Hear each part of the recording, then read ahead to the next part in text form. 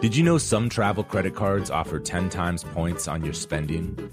Don't miss out on big rewards for your next trip. NerdWallet lets you compare smart travel credit cards side by side, curated by an expert team of finance nerds. What could future you do with better travel rewards? A free flight? A room upgrade? Don't wait to make smart financial decisions. Compare and find smarter credit cards, savings accounts, and more today at nerdwallet.com. Reminder, credit is subject to lender approval and terms apply. NerdWallet, finance smarter. The most innovative companies are going further with T-Mobile for Business. The PGA of America is helping lower scores and elevate fan experiences with AI coaching tools and 5G connected cameras. AAA is getting more drivers back on the road fast with location telematics. And the Las Vegas Grand Prix is powering race day operations with 5G connectivity, giving fans an experience at the speed they deserve. This is accelerating innovation with T-Mobile for Business. Take your business further at T-Mobile.com/now. Willie Nelson, Waylon Jennings, Chris Christopherson. Before they were legends of outlaw country, they were lost souls looking for their sound. Don't miss Mandy Moore in the new scripted Audible original, The Boar's Nest, Sue Brewer and the Birth of Outlaw Country Music. Discover the true untold story of the extraordinary woman behind the outlaw country music movement and its biggest stars. Hear how one woman's vision and her tiny living room, far from Nashville's Music Row, became the epicenter of a musical movement.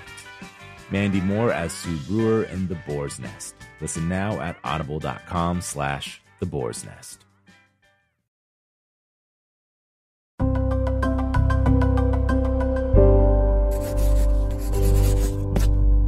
Pushkin.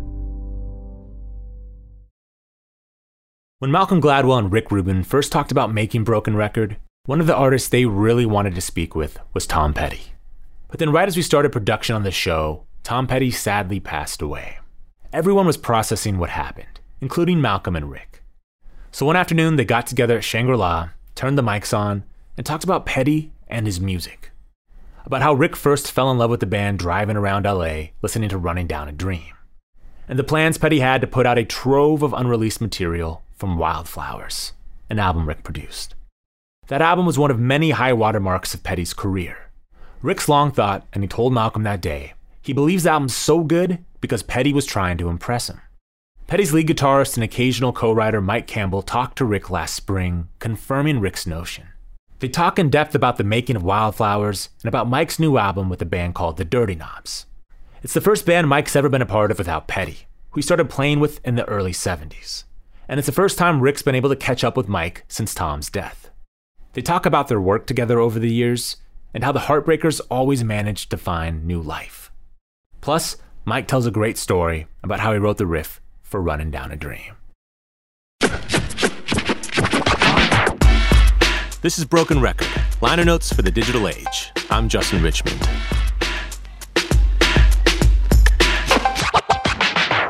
Just a quick note here. You can listen to all of the music mentioned in this episode on our playlist, which you can find a link to in the show notes. For licensing reasons, each time a song is referenced in this episode, you'll hear this sound effect. All right, enjoy the episode. Here's Mike Campbell in conversation with Rick Rubin. Let's start talking about Gainesville, if that's cool. Should we do that? Yeah. Oh, Gainesville was some of the happiest times of my life. That's where I got out of high school in Jacksonville. I went to college in Gainesville, University of Florida, on an Air Force Loan Society. My dad was in the Air Force because we didn't have much money. But anyway, I went to college there, and there was a real healthy music scene going on. Lots of bands and a couple of parks on the university where you could play for free. And I started making friends with different musicians. About what year? About what year was this? 72. Well, I got out of high school. That was 70. How did Mudcrutch become a band?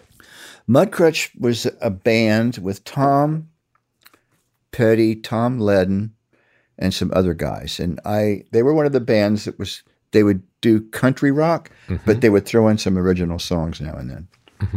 And I would see them at the park, the free gigs out on the lawn. And I thought, well, these guys are, there's something going on here, And then I had a band with Randall Marsh. It was a trio, like a blues jam acid trio.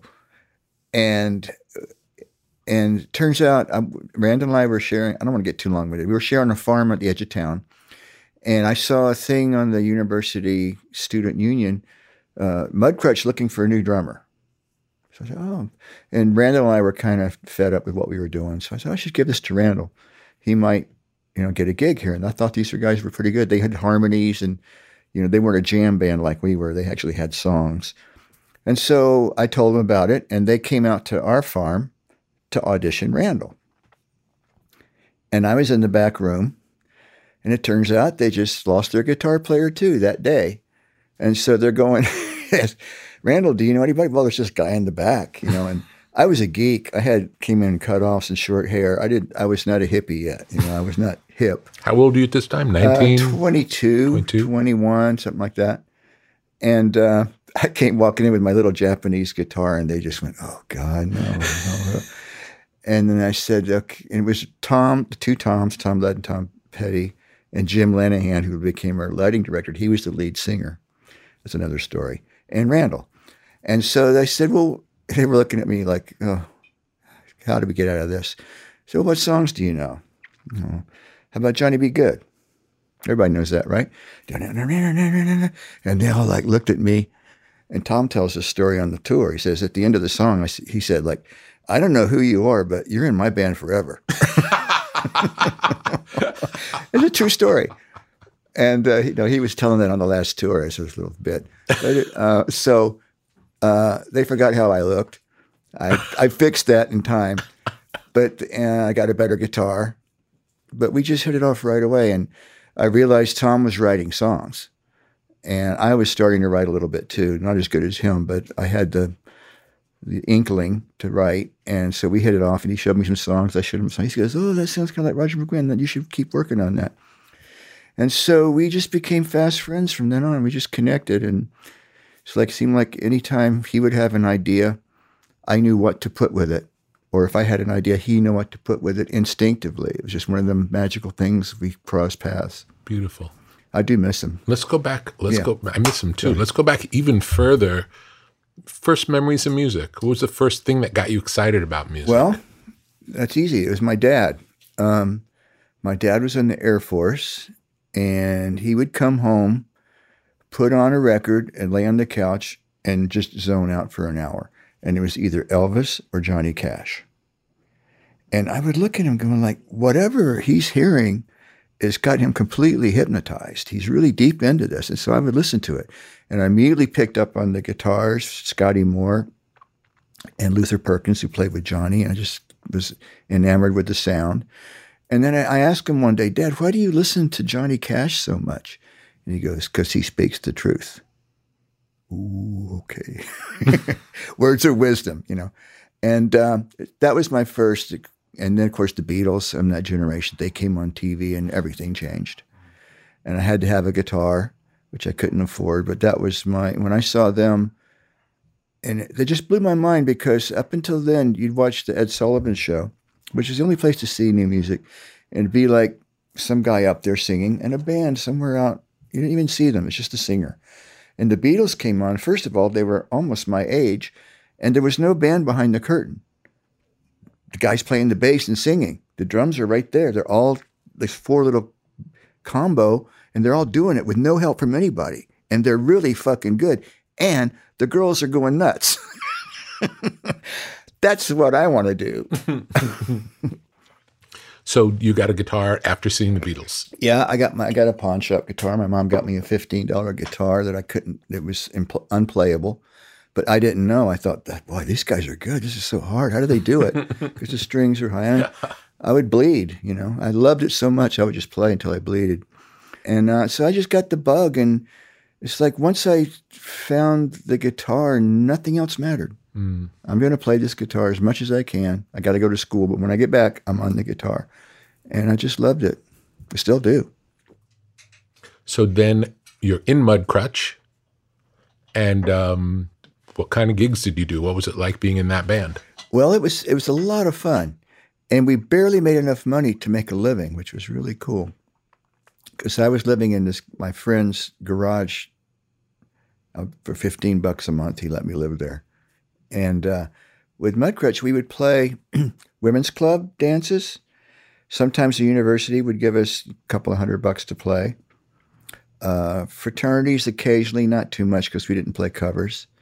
Our biggest gig, where we really got good, was Dove's Steer Room on the edge of town, a topless bar. That was my first gig. I'm glad you reminded me. This is the best story of all. And it was great because it was 4 sets a night, all week long. Okay, so we had to throw in a few covers because we only had, so many originals. But and we would say, oh, here's one by Santana, and then we'd do our own, And they were so drunk they didn't care. But the funny thing is the topless bar, and then like the third song, they had 2 dance stands on either side of the stage. And these 2 girls would jump up and they'd have their, and almost halfway through the song, they'd pull their tops off. And the first time they did it, the band quit playing. Like, we'd never seen that before. Oh, okay. And, we learned real fast. But, and then on Thursdays, they'd have wet t-shirt contest. And wet t-shirt contest.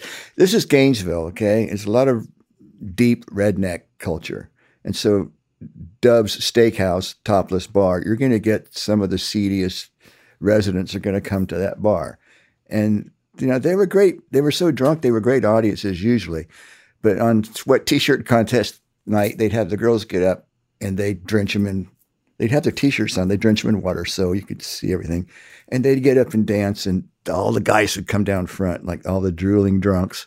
But we got good because we played for like 2 months every night. And I got like $100 a week. Wow. For playing, however many hours. But that was a lot of money. And we had a house just up the street that we shared. And we could pay our rent and buy some wine or, burgers. And we could live, as musicians. So the first time I was a working musician. And I really liked it, making my money with my instrument. So you played a lot of hours every day in front of people. Yeah. So we got tight. We learned how to work the room. And, it's like, we're not the Beatles, but I read about the Beatles going to Hamburg. And when you play 4 hours every night, after a month, you get good. 1, 2, 3, 4, we got this. You know what I mean? It just, you get good. Builds confidence. Yeah. And the communication between the members gets that really, and just muscle memory, everything. Absolutely. You just get good the more you work it. And so we got really good. And then we started getting some better gigs at the university here and there. But eventually you reach the point where this is as far as we can go in this town. We're at the top of the game here, but that's it. Mm-hmm. Gonna have to make a record, I guess. If we want to move up, we got to move on up to a bigger city, and get more serious about it. And that's what we did. So what was the next step?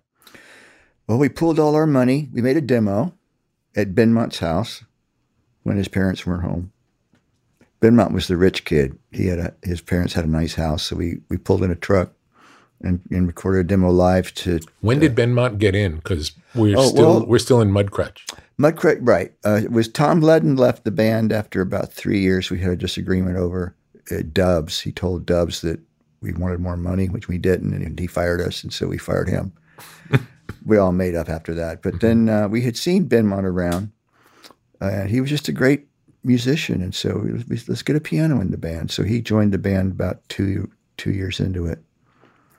And you were still called Mudcrutch. Yeah, we were still. The name stayed the same. Mm-hmm. But we cut a live demo of 3 songs live onto tape, and we pulled all our money, and 3 of the guys went out to L.A. to shop the tape. We got a couple of feelers. One was Shelter Records, who had a studio in Tulsa, and they said, well, why don't you, if you're coming out to L.A., which we were planning, just going to go out there and take our chances, stop in Tulsa on the way out and see if we'll make a demo there. We did. And we liked Denny Cordell a lot. He's kind of like you. He was just kind of like, he seemed to have an overview of, when you guys do that, that's not so cool. But when you keep doing that, that's the shit, that kind of thing. And I really love that guy. And so he kind of got it, and he got Tom, he got the songwriting, and he got the band, and he signed us. I remember him coming to visit us when we were making Wildflowers He came to the mix session. Yeah. And I remember Tom was really excited that he was coming. He had a vibe. Yeah. He was a very wise man. And I remember that. And I remember we played him, and he always liked me too. He always thought that, you're really insecure, but you're important to this. He always gave me confidence. Yeah. And we were listening to those tracks, and You Wreck Me came on. He looked at me and he goes, "That's the one I've been waiting for." God bless him. Amazing. Wow, you're getting misty thinking about all these memories. Beautiful. Okay. No, it's good. So you get signed to Shelter, Yeah. and then what happens? It's funny you would mention that because I just found a journal from those days that I was keeping of our first days at Shelter Records. Mm-hmm. And I would write like, went in the studio today, cut the song, whatever. We think it's the next single or the first single. Next page, it's not the first single. It's really not that good. Next page, went in the studio for 4 hours, didn't get a track. We suck. Next day, drinking too much. It was like greenhorns trying to figure out how to make a record. We didn't know anything about playing in the studio. Yeah. And we struggled a lot at the beginning. But Cordell stuck with us because he liked the songs.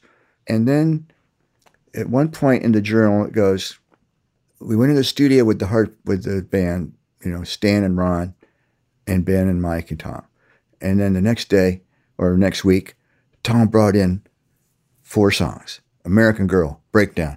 It's like night and day. All of a sudden, it just happened. Wow. The floodgates opened. As soon as the songs came in, we were there. Wow. And all of a sudden, it started to sound good. Amazing. You know what I mean? And that kind of blew my mind when I read that. It's like it was just a moment in time where that switch turned on. I guess in his mind, he thought, I got to step up now. And all the songs, good songs. Do you remember if there was anything else going on in his life that would have sparked that? I don't know. I think it was just a good question. Yeah, who knows? Just curious. No, there's nothing that declares that any life-changing event at that moment, other than that the band, what became the Heartbreakers, was in one room. And maybe that was just, that energy was enough to turn his switch on. Yeah. It is interesting how that happens, how you see. And I wouldn't have remembered that if I hadn't seen the journal. But it was almost like night and day, struggling. Yeah. Boom. Here's the songs. Here's the band. Ready to go. And how did it work out that you guys got popular in the UK first? Well, we put the record out, and Breakdown and American Girl got a little bit of play in Boston and San Francisco. But it was not happening, really. And then we got offered a tour opening for Nils Lofgren, who had just had a hit over there. And we went over to England, which was what a dream. We're going to England to play. We have a record out, We didn't realize the record's not really happening right now. We got gigs, we're happening, in our little mind, we were already there, But we had no idea what was about to happen. And we got over there and we started touring around England with Nils.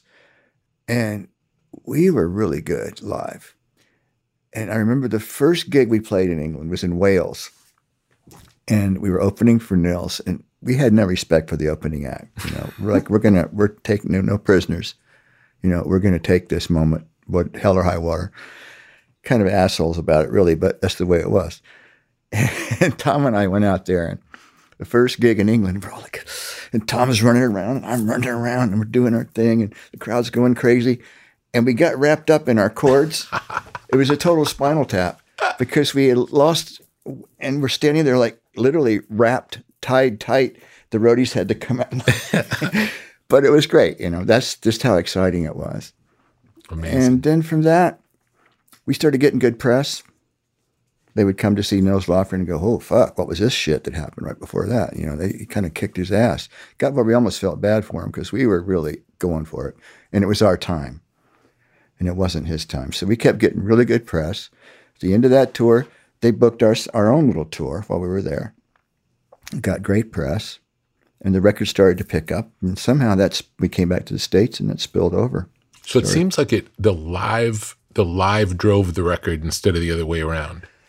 Yeah, at that time it did, until the record caught on. Yeah. And then it just... and then what was the first song that really caught on? It was either Breakdown or American Girl. I think it was Breakdown. Breakdown got the most airplay, but then American Girl came on. So if we were to go through, and tell me if you need to see the covers to be able to remember, but how would you say, if we talk about each album in order, your memories of what made each of those what it was? Do you know what I'm saying? In the making of it. Mm-hmm. What do you remember? So from the first record, well, Denny's the first influence, record, and it's the first. So yeah, the first record was us finding what we were. Yeah. And I think American Girl was the song. I remember when we cut that song. The arrangement on the harmonics on the guitar, the groove, the character, the singing, the sound of the record. I remember when we did that, I even at my young age, I thought, nobody else can do that quite like we do this. This is our thing. A chiming guitar thing that we still do. And so that record was just a group of songs that I love still. It probably might be my favorite record of all. And it was us just like getting it, figuring it out, and kind of like, wow, you got that. This is good. You know, second record was following that up. Some good songs, maybe not quite as deep in the songs, but getting a little more involved in the studio, you know, production and layering and stuff. Then we kind of reached a level where we were kind of in a cult, I guess, and looking back on it, we weren't huge mainstream yet, but we could get gigs and we could maintain. And the third album, Jimmy Iovine shows up, and you know, it's like, okay, we're on a mission. We want to really like grab it now, see if we can really get on top, you know, hit a home run instead of doubles, you know. Mm-hmm. And so the third record, we worked really hard on the sounds, like to where it wasn't fun, a lot of it. At times it was, but it was really like a lot of pressure on ourselves and nitpicky about, you know, 4 days on a snare sound and stuff like that. And yeah, there was the only record I actually walked out on one session. We were doing Refugee for the 70th time, and I just couldn't figure out why it wasn't working. And we'd been trying, okay, let's do this. Let's move the guitar amp over there. Let's try a different snare. Let's try da-da-da-da-da-da-da. And okay, well, it doesn't sound right. And I just said, fuck this. I'm out of here. I can't take this anymore. And we left town. We went up to Santa Barbara, and I got a little house on the little shack on the beach, and just sat there for a while. What the fuck is happening? Why can't we make this song? And of course, it became one of our biggest songs. I came back with my head clear. It's the only time that the pressure got to me, where I just got to get out of this room, because it got intense, and we were really hard on ourselves. And Iovine was pushing for greatness too, and we were fighting that thing, as you know, in the studio, where you know how the song goes, and you know how it sounds when you're standing there playing together, and then you go into the control room, and it's a completely different sound. This doesn't sound like anything like it did out there. How do we get that in here? And it's not easy. No. It's not easy. No. And that was driving us nuts. But we did get it. It's a great sounding record. It's a unique sounding record, looking back on it. But anyway, I don't know if that answers your question. No, yeah. So now we're up to the third album. And that was one that that's the first time where it got unpleasant to be in the studio. Yeah. And it was our biggest hit. You know? Yeah. There you go, figure. And it took the longest to make at that point. And cost the most. And cost the most. And then what was after that? Long After Dark was a follow-up to that. Mm-hmm. And we did it at a record plant, again with Iovine. And by that point, we were feeling a little full of ourselves because we'd had a big hit, you know. I think Torpedoes got to number 2 because we hit the wall, the Pink Floyd wall. We couldn't crack number 1. But it did really well in a couple of videos. And so we felt, you know, we've now, how do we stay here? And let's just continue on. I mean, make another record as good as that one. And, you know, that's the interesting thing with a musical career. If you make a great record, then every record after that is going to be measured to that one. Yeah. And we were figuring that out, you know, like, and, you know, when you have a little success, you buy some time to experiment. Mm-hmm. Like I said, try orchestra or try different players or different production ideas. So we were doing some of that on Long After Dark. And it had some hits on it. I think You Got Lucky and Woman in Love. Oh, No Woman in Love. Oh, I missed one. Hard Promises. Mm-hmm. You're right. I should have the album covers. Well, more Hard Promises and Long After Dark were continuation of Torpedoes with Iveen. Mm-hmm. Just trying to, write great songs and make them sound good. And Did it feel like it was getting easier or harder, would you say? Easier. Easier to record. Easier to record because we learned. Yeah. We learned by trial and error. Well, don't do that again. Don't set the drums up over there because that ain't going to sound good, Don't use that bass. That doesn't sound good. Use this. Don't use that amp. We can save a lot of time, get straight to the stuff we know that works, and spend more time on the music and less on the sounds and that. So in that sense, it got easier. But, writing great songs is always hard.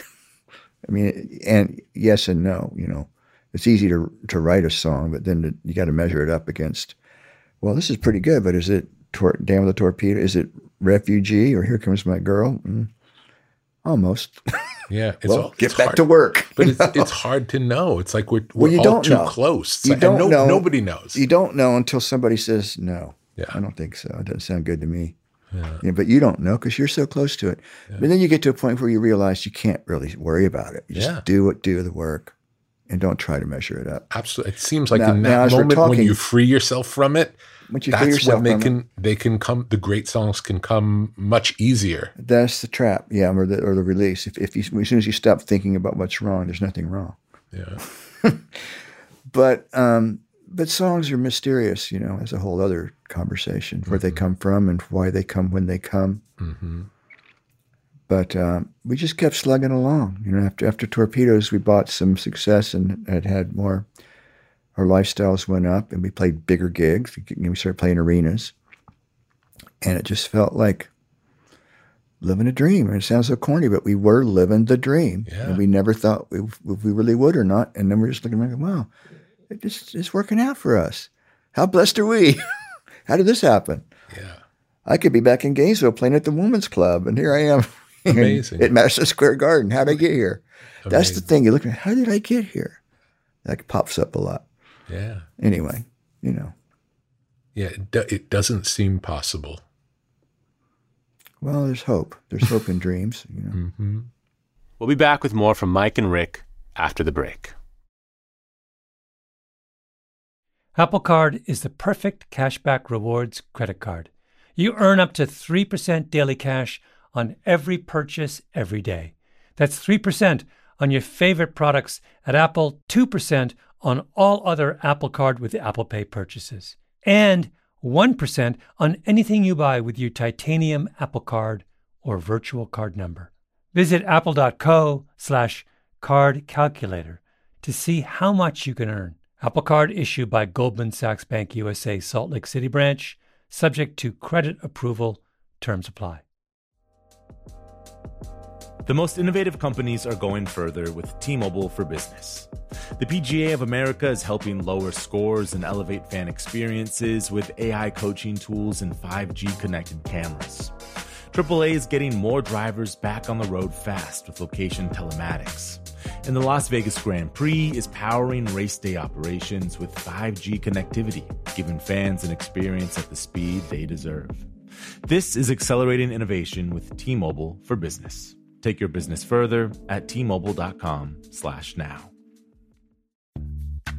Snag a Job is where America goes to hire, with the deepest talent pool in hourly hiring. With access to over 6 million active hourly workers, Snag a Job is the all-in-one solution for hiring high-quality employees who can cover all your needs. On demand, temp to hire, part-time or full-time. You name the position. Warehouse worker, retail associate, grocery store clerk, fitness trainer, baker, stylist, bellhop, podcast producer. Yeah, Snag a Job's got a worker for that. With our easy-to-use platform, you're able to seamlessly post and fill available positions quickly with a dedicated customer support team to provide all the help you need along the way. Kind of nice knowing you have a talent pool like that in your own backyard, right? Snag a Job is the partner you need to keep your business running smoothly. So visit snagajob.com or text snag to 242424 to talk to an expert. Snagajob.com, where America goes to hire. We're back with more of Rick's conversation with Mike Campbell. So then so you did 3 with Iveen. They got more comfortable as they went because you learned from the first experience, which was the hardest. But it also got stale. The relationship got stale because we were too familiar. And then what was next? Jeff Lynne. Jeff Lynne shows up, and there's a whole new wave of amazing creativity just happened. So all these songs came in. And I think it makes, as I'm talking about it, it sounds like when all the elements sort of fall into place, the creative light comes on. You know what I mean? It did for us anyway. Like we got maybe a little stale after those 3 albums. And then we had Full Moon Fever, which was just like a burst of great songs. Absolutely. New production, excitement, interest, discovery. It was a whole new thing. It all just came together. But without the songs, it wouldn't happen. But the songs, I think, were triggered by all the energy, new fresh energy, you know. And then when we worked with you, too, it was fresh energy, you know, a new perspective, new challenges. Let's talk about Running Down a Dream, because that just from, I don't think I ever told you this, but that's the song that really got me into the band. I wrote that one. Yeah, I know. And that's the one that really got me in, like, that's the one that made me a fan. So how did it come about? What was... Well, if you want the true story... Yes, why not? It's interesting. You would never think this. But I mean, I'm writing right now. I'm always writing, okay? But I'd heard about this band, Jane's Addiction. And they were playing at Devonshire, some community center or something. And I said, let's go see this band. And I didn't like them that much, but there was something about the rhythm or something. I thought, that's interesting. So I went back home, and I think that night, and I picked up the guitar, and Running Down a Dream was originally, I was thinking of it at halftime.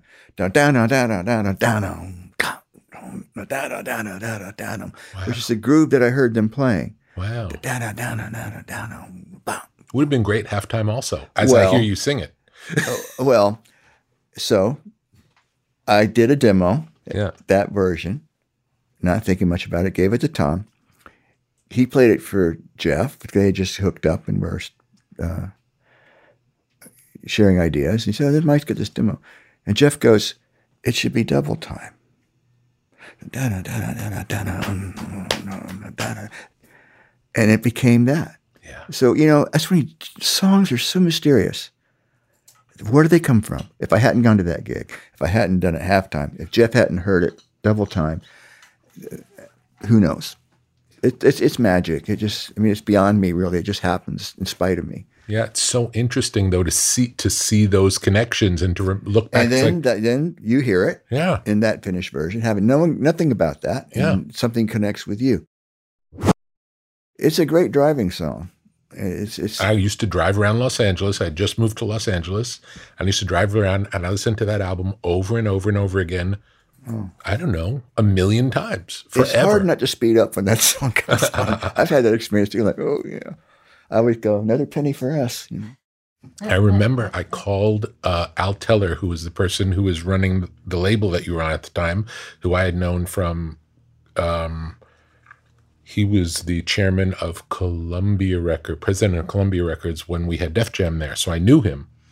And now he was at MCA, and I called him up and I said, hey, just want to let you know, if there's ever an opportunity for me to work with these guys, I would love to do that. And he said, that's not going to, he's like, thank you very much. That's not going to happen. I swear it was an amazing conversation. He's like, they work with Jeff Lynne and thanks for the call, but no interest. It's like, okay, thank you. So shot down. And then, it's just coming back to me now. Yeah. And then a couple of years later, I was having lunch with Mo Austin and he said, can I tell you a secret? I said, sure. He's like, well, it's a secret, but we signed Tom Petty. It's like, how did that happen?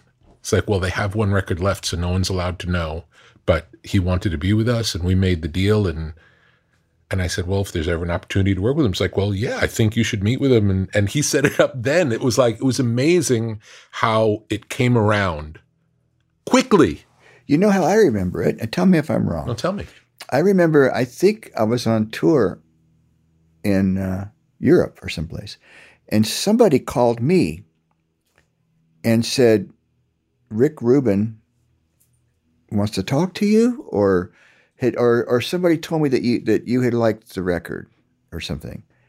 And I remember saying to Tom, we should get this guy Rick Rubin in. He might be a good producer.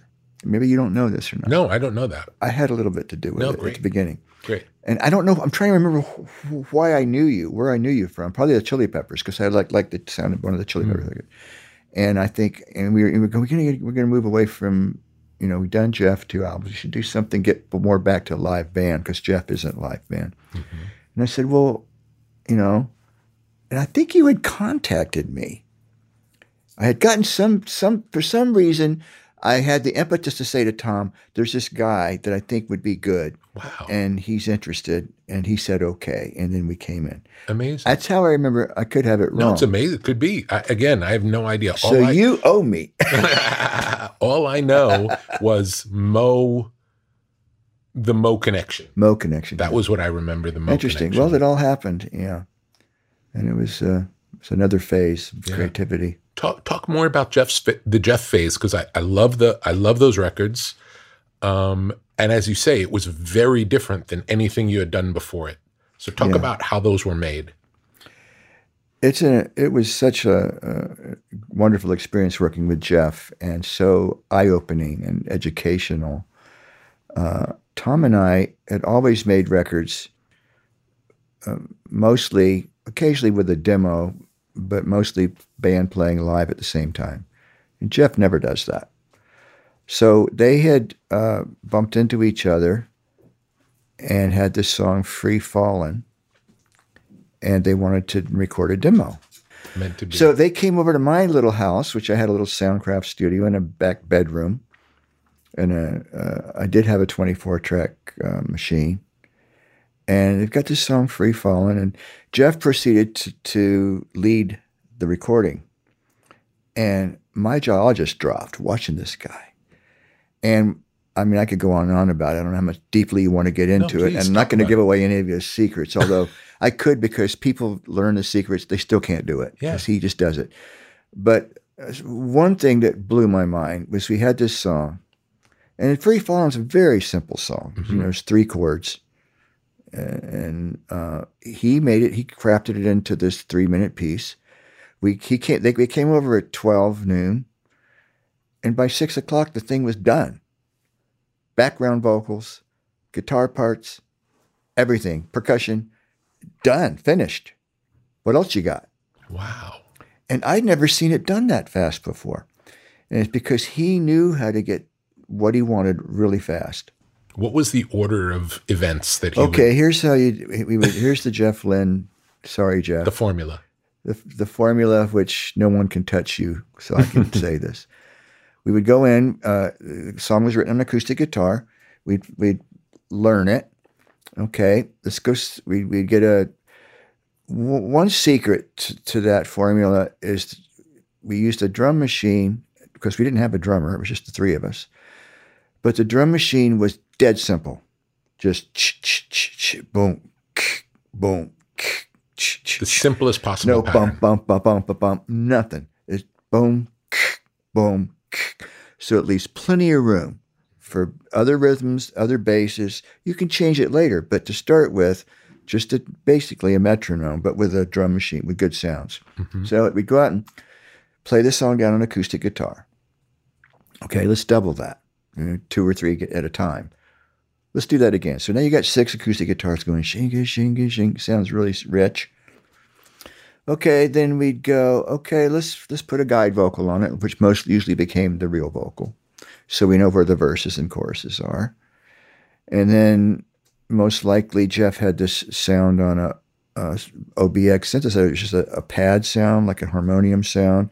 And he would put that in following the chords of the acoustic guitar, which would just be underneath it, which kind of glued it all together. Mm-hmm. And then the background vocals. Because it's on a drum machine, the tempo does not change from one chorus to the next. So basically, we work on the one chorus, pop that into all the choruses, done. The one chorus, okay, we're on a 24-track analog machine. I don't know how technical you want to get, stop me or cut it out later. But I've been told you this before. Maybe you probably like this because you're a producer. So we had a 24-track machine. Okay, we already put like 6 tracks of double acoustic guitars. Maybe we used up 8 tracks. Okay, the vocals, we're going to need like 20 tracks for the vocals. So we make a slave. We do a rough mix down to the 2-inch or the 1/4 inch. Get a fresh piece of 24-track tape. Take that stereo mix, put it onto 2 tracks there. You got 22 tracks open. Then we go to the chorus. Okay. I'm free. Okay. Let's sing that together. I'm free. Let's do it 6 times. So there's 12 voices going, I'm free. I'm free. Okay, let's do Harmony. 12 of those. Mm-hmm. You build the thing. And Jeff just knew which notes to do and how to move but it was usually him and Tom singing together on the backgrounds to make a sound. Mm-hmm. But you end up with this glob of the chorus comes on. It's like, this big sound. Then the tricky part was, okay, now you take the 24-track and you mute the guitars. It's all vocals. You blend them together. You copy them over to the 1/4 inch. Okay. So now all those 20 tracks or whatever are in stereo on 2 tracks. You put the master 24-track back up, and then you sit there and you count 1, 2, 3, 4, play, until you get it in sync on each chorus. So now you're back on your master. You've only used up 2 tracks, and you've got these huge 20-track choruses coming in. Amazing. And you can do that with a guitar lick. You can do that with anything. And it's kind of fun. Like, oh, we missed it. Do it again. 1, 2, 3, 4. Okay, one more time. Very analog, organic. But when you get it, okay, there it is, Nowadays, you just push a button and Pro Tools will do that for you in 2 seconds. But it was kind of fun doing it. You have to get down on your knees and, and mark it and stuff. Mark the tape so you know where to start from. Yeah. Amazing. Yeah, really good. Amazing. But then, so the record was, you never spent more than 2 days. So would you put the drums on last? Yeah. So we've got a drum machine. And we would keep the kick drum because we had this really good Lindrum kick drum. Mm-hmm. And the hi-hat just as behind it. And we'd overdub the snare drum by itself. And the advantage to that, if you listen to Jeff's records, the drums have a really unique, each drum is open because they're not all fighting for the sonic space at the same time. Mm-hmm. So you're just doing the snare drum, you put all the mics up, hit the snare, this beautiful snare sound without cymbals or anything else. And we had this guy, Phil Jones, a drummer, percussionist, who would come in. He'd sit there and put a towel on his leg and live performance of the snare drum. If he got off, we'd stop, pick it up. But it's not like a sample triggering. He's actually playing it. And then if there's a drum fill coming up, we'd stop. Okay, we need a drum fill. Okay, got that. Go back to the song.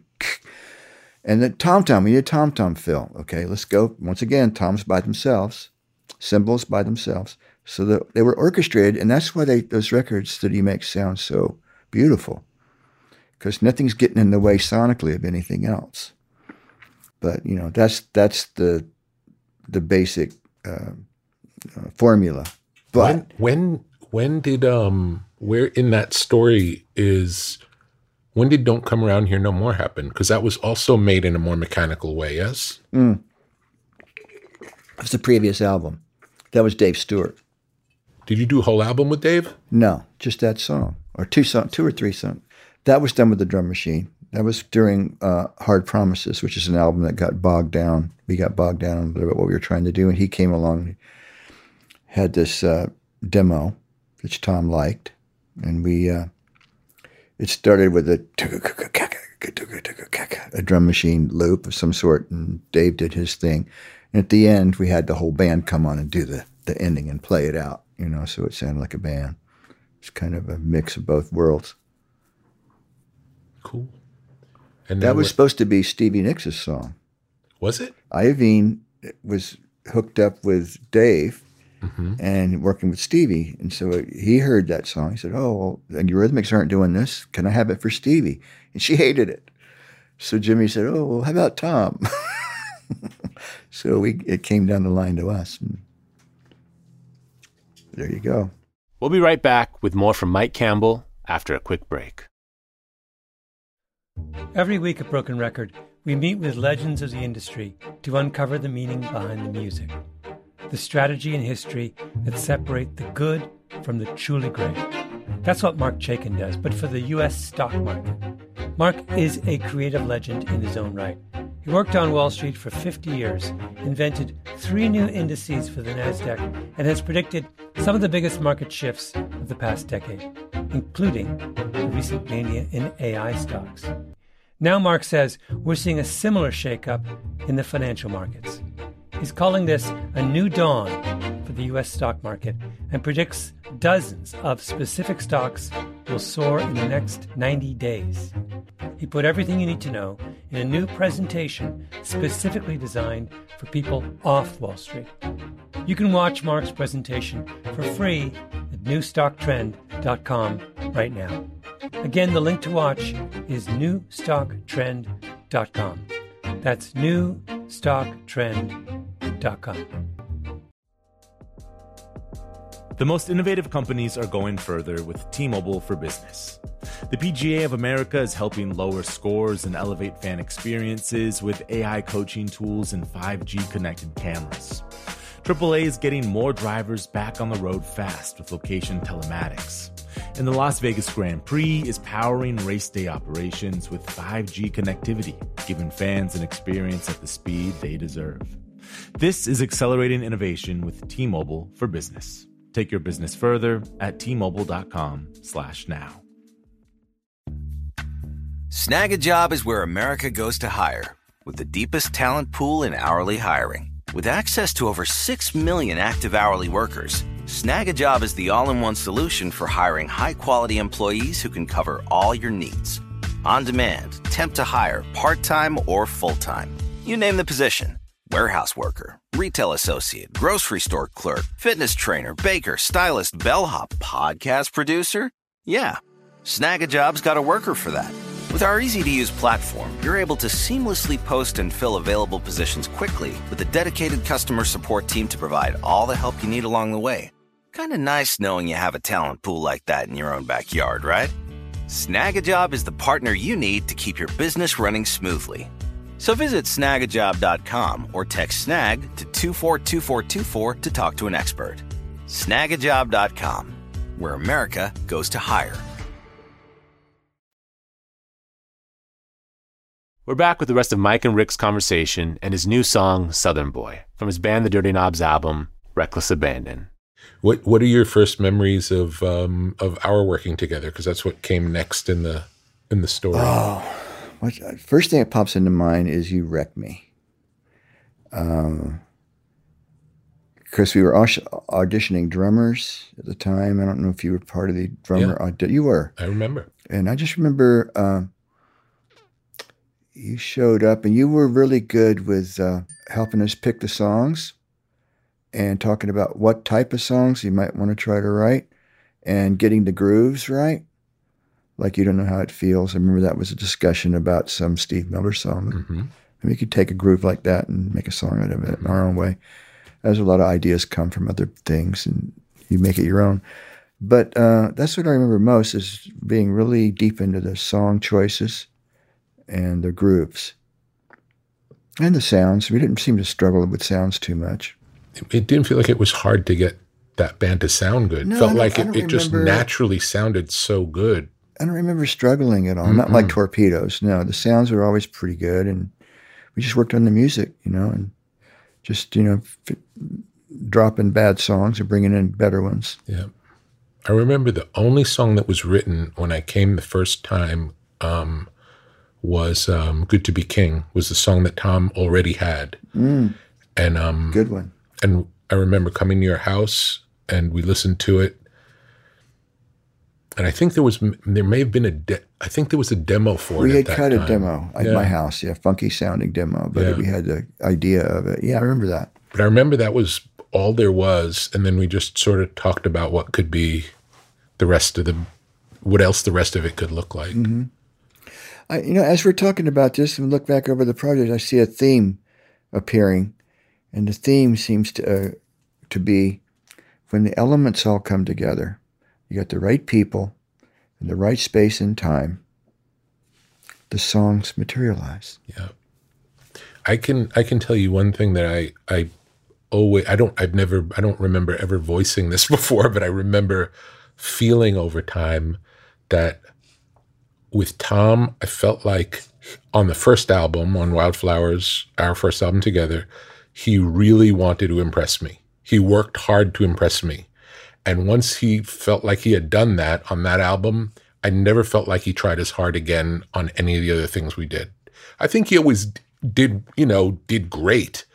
But that's it was human nature, though, isn't it? It was a different, like, I want to win over this new person. Yeah. And I think it sounds like that kept happening with the different people over the years. Well, that's a reoccurring theme, too. I mean, somebody said a producer shouldn't work with a band for more than 2 records.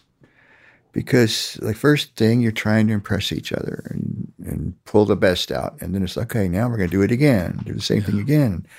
You already know, you're not impressed with me. I already know, what you're capable of. And there's no mystery about it. I think the mystery and the danger is what brings out the really great stuff. But yeah, you could say that about all Jeff too. It reached a point where, well, it's almost like as an artist, and I can't speak for Tom, but I can speak for myself and maybe partially for him because I know him really well. You have a producer. The producer is to bring out the best in you. 100%. And to keep you from getting lost up your own ass, which is easy to do when you're producing yourself. Okay, so when you first get with the producer, you want to make that connection where he pushes you and you can prove to him what you can do, and you're interested in everything he says because it's new and, oh, that's really smart. I hadn't thought of that. After a couple of hours or two, if I play this song, I already know what you're going to think of it because I know you now. Mm-hmm. And you can still do good work, but you only get one shot at that initial thing. Mm-hmm. Interesting. Yeah, it is interesting. It's like I said, it's hard to talk about music sometimes because words fail you, but it's very mystical, and where songs come from and where, great records just happen. It's kind of just a blessing and a mystery, luck. So then after that, what was the next period?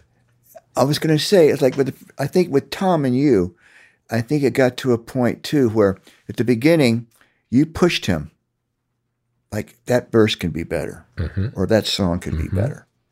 And he listened to you. Mm-hmm. And I think you reach a point too where when you're really like confident in yourself, like, I don't want anybody telling me what to do. I want to do it my way. Yeah. And I don't really want that opinion right now at this point in my life. I don't want to be bothered with your point of view. I don't want you analyzing or critiquing what I want to do. I just want to go do it. Yeah. And which is fine. Yeah. There's nothing personal. It's just of course. Creative energy. So I think after... I also remember there was a period... I can't remember which album it was, towards the end of the ones that we made together, where Tom sort of went through a dark phase. If you remember, he showed up at the studio with a cane. Oh, Echo. Yeah, and he was not the regular Tom. Well, there were personal problems going on then. Yeah. It affects everything, too. Absolutely. But you remember it was like the whole energy. I remember the whole energy shifted dark. For a while. It was dark and sad. Yeah. And I'd rather not remember too much of that, but you're right. Yeah. It was a phase we went through. I think there were some interesting songs that came out of it, nonetheless. Like Echo was a good song. Yeah, Room at the Top of the World was there. Mm. There were some good songs, but it was a you're in life or in creativity, you go through ups and downs and dark periods and bright periods. And I remember it felt less period. Fun being in the studio at that time. It wasn't fun, no. That little window. And that's the thing, me personally, and we did that, and we lived through it, and we survived that. Yeah. But me personally, especially at this point in my life, like I just did this record with my own band, and it's fun. Yeah, it's got to be. I make it fun, Sure. And when guys are having fun, you can hear it. You can feel it. You can tell. I'll be happy when you get to hear my record. Yeah, I can't wait. Should we listen to a song now? It's a really good record. Great, I want to hear it. Yeah, well, let's just play it. This is the one that got a little bit of an Angus rhythm guitar in it. great groove. Thank you. Who's in the band? It's me, Matt Logg on the drums, my friend Jason Snee on guitar, and Lance Morrison on the bass. So cool. Yeah. You know, I remember that was really fun. While we were making Wildflowers, we went into Ocean Way with the Heartbreakers, and we did in a short time, in a few days, we recorded about 100 songs. I don't know if you remember that, but it ended up being most of what's on that box set. Oh, okay. We did a lot of covers. Okay. Yeah, the playback set. Yeah. But I did. Do you remember that? Do you remember going to Ocean Way? And Vaguely. It was Tom's idea I think it was the old record company was going to put out a greatest hits record, and they needed 2 songs for the greatest hits album. And the album Wildflowers was going to be a quote unquote Tom Petty solo record, and it had a different vibe. And we were doing that at Sound City. Mm-hmm. And Tom said, well, for the 2 songs, I don't want to record them in the Wildflowers setting. Let's set up a different studio. We'll do it completely differently. And we did the 2 songs for that album, which were Mary Jane, and the cover Something in the Air. But we also recorded 1 million covers just for fun. Mary Jane sure turned out good. Yeah. I can remember also, I don't even know if you know this story, but Tom sent me a rehearsal tape of song ideas. And he's like, okay, what do you think? Because it was like a separate writing session for the greatest hits, like what's going to be on the greatest hits. And it had a bunch of songs on it. And I remember not liking any of it. I just didn't think it was good. But in between a couple of the songs, or in between one of the songs, there was the guitar riff, and it was you playing what ended up being Last Dance with Mary Jane. Oh. That guitar riff was like, it wasn't one of the songs on the tape. It was just a riff in between songs. Yeah, that happens a lot. Like a preparation riff. Yeah. Yeah, that happens a lot with our band, between the songs. Yeah. And I remember saying to Tom, it's like, that is the song. Whatever that is the song. Cool. Yeah. Huh. Mystery. Yeah. Worked out. It worked out, yeah. Crazy. What a life. Amazing. I'm starting to feel old now. But you're right. I mean, a lot of people, we had several peaks, and most bands are lucky to get one. Absolutely. And I don't know, we're just blessed, but I think we just, Tom, and to some extent me, tuned into some songs that are timeless. Absolutely. What was the energy like on the last tour? It was great. It really was beautiful. And we had no idea. I mean, he had a bit of hip pain, but I know if it had been really bad, we'd have heard about it. Yeah. It was just a minor nuance. And he was happy.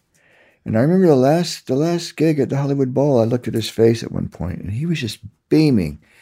And he was so proud of the audience and so proud of him and the band, and to be in that moment. And I remember thinking, like, wow, I want my head to be in that space. So it was a beautiful tour. I mean, yeah. If you got to go out, that's a good way to go out. I still can't believe he's gone. How many, 2 years now? Or over 2 years? Yeah, I'm okay with it most of the time. It hits me every now and then, but you have to. Just makes no sense. It's bizarre. But I guess life life doesn't make sense. Yeah. A mishap, I try not to dwell on it too much. Of course. I'm very proud of what we did, though. When I hear stuff on the radio, I go, that's good work. That was worthy. I remember the day after getting the news, I was at dinner in a place in Santa Monica, and one of the songs from the first album came on. Just, I don't know if it was in memorial or if it just happened to come on in a playlist. And I remember feeling like, in hearing the music, I felt like, oh, he's more alive than ever before. Mm-hmm. It's like, this is alive. This is alive. Yeah. We're here, like, this lives. That's the beauty of music, yeah. Yeah. Music is forever. Thanks to Mike Campbell for running down the history of the Heartbreakers and sharing his new music with Rick. You can hear all of our favorite music featuring Mike Campbell by checking out the playlist for this episode at brokenrecordpodcast.com. Broken Record is produced with help from Jason Gambrell, Milo Bell, and Leah Rose for Pushkin Industries. Our theme music's by Kenny Beats. I'm Justin Richmond. Thanks for listening. Every week at Broken Record, we meet with legends of the industry to uncover the meaning behind the music, the strategy and history that separate the good from the truly great. That's what Mark Chaikin does, but for the U.S. stock market. Mark is a creative legend in his own right. He worked on Wall Street for 50 years, invented 3 new indices for the NASDAQ, and has predicted some of the biggest market shifts of the past decade, including the recent mania in AI stocks. Now Mark says we're seeing a similar shakeup in the financial markets. He's calling this a new dawn for the U.S. stock market and predicts dozens of specific stocks will soar in the next 90 days. He put everything you need to know in a new presentation specifically designed for people off Wall Street.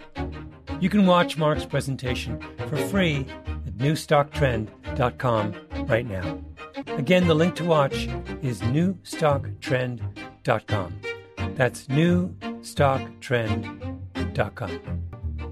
Musora is your access to online music lessons for guitar, piano, drums, and singing. This is your chance to reignite some old musical passions or pick up an instrument for the first time. Connect with more than 100 of the world's best teachers and musicians. You'll get 7 days totally free to try it out, and then it's just $30 a month, less than a single private lesson. I mean, why do we do Broken Record? Not just because we love hearing from great musicians. We do it because we think that there is something beautiful about the appreciation of music. Don't you think we need more of that in our lives these days? That's the mission of Musora, to inspire, educate, and connect musicians. Enjoy unlimited personal support, weekly live streams, student lesson plans. It's like having a personal music teacher, only much, much better. Just go to Musora.com, Musora.com, to start a new musical journey today. Whether you're a savvy spender maximizing your savings with cashback rewards, a thrifty rate watcher seeking the lowest interest, or a travel enthusiast looking for extraordinary perks, Kemba Financial Credit Union has a visa to complement your lifestyle and unique needs. Apply today at Kemba.org to unlock a limited time 2% cash back on purchases and pay 0% interest on balance transfers for an entire year with a new visa from Kemba. You deserve a card that works for you. Restrictions apply. Offer ends June 30th, 2024.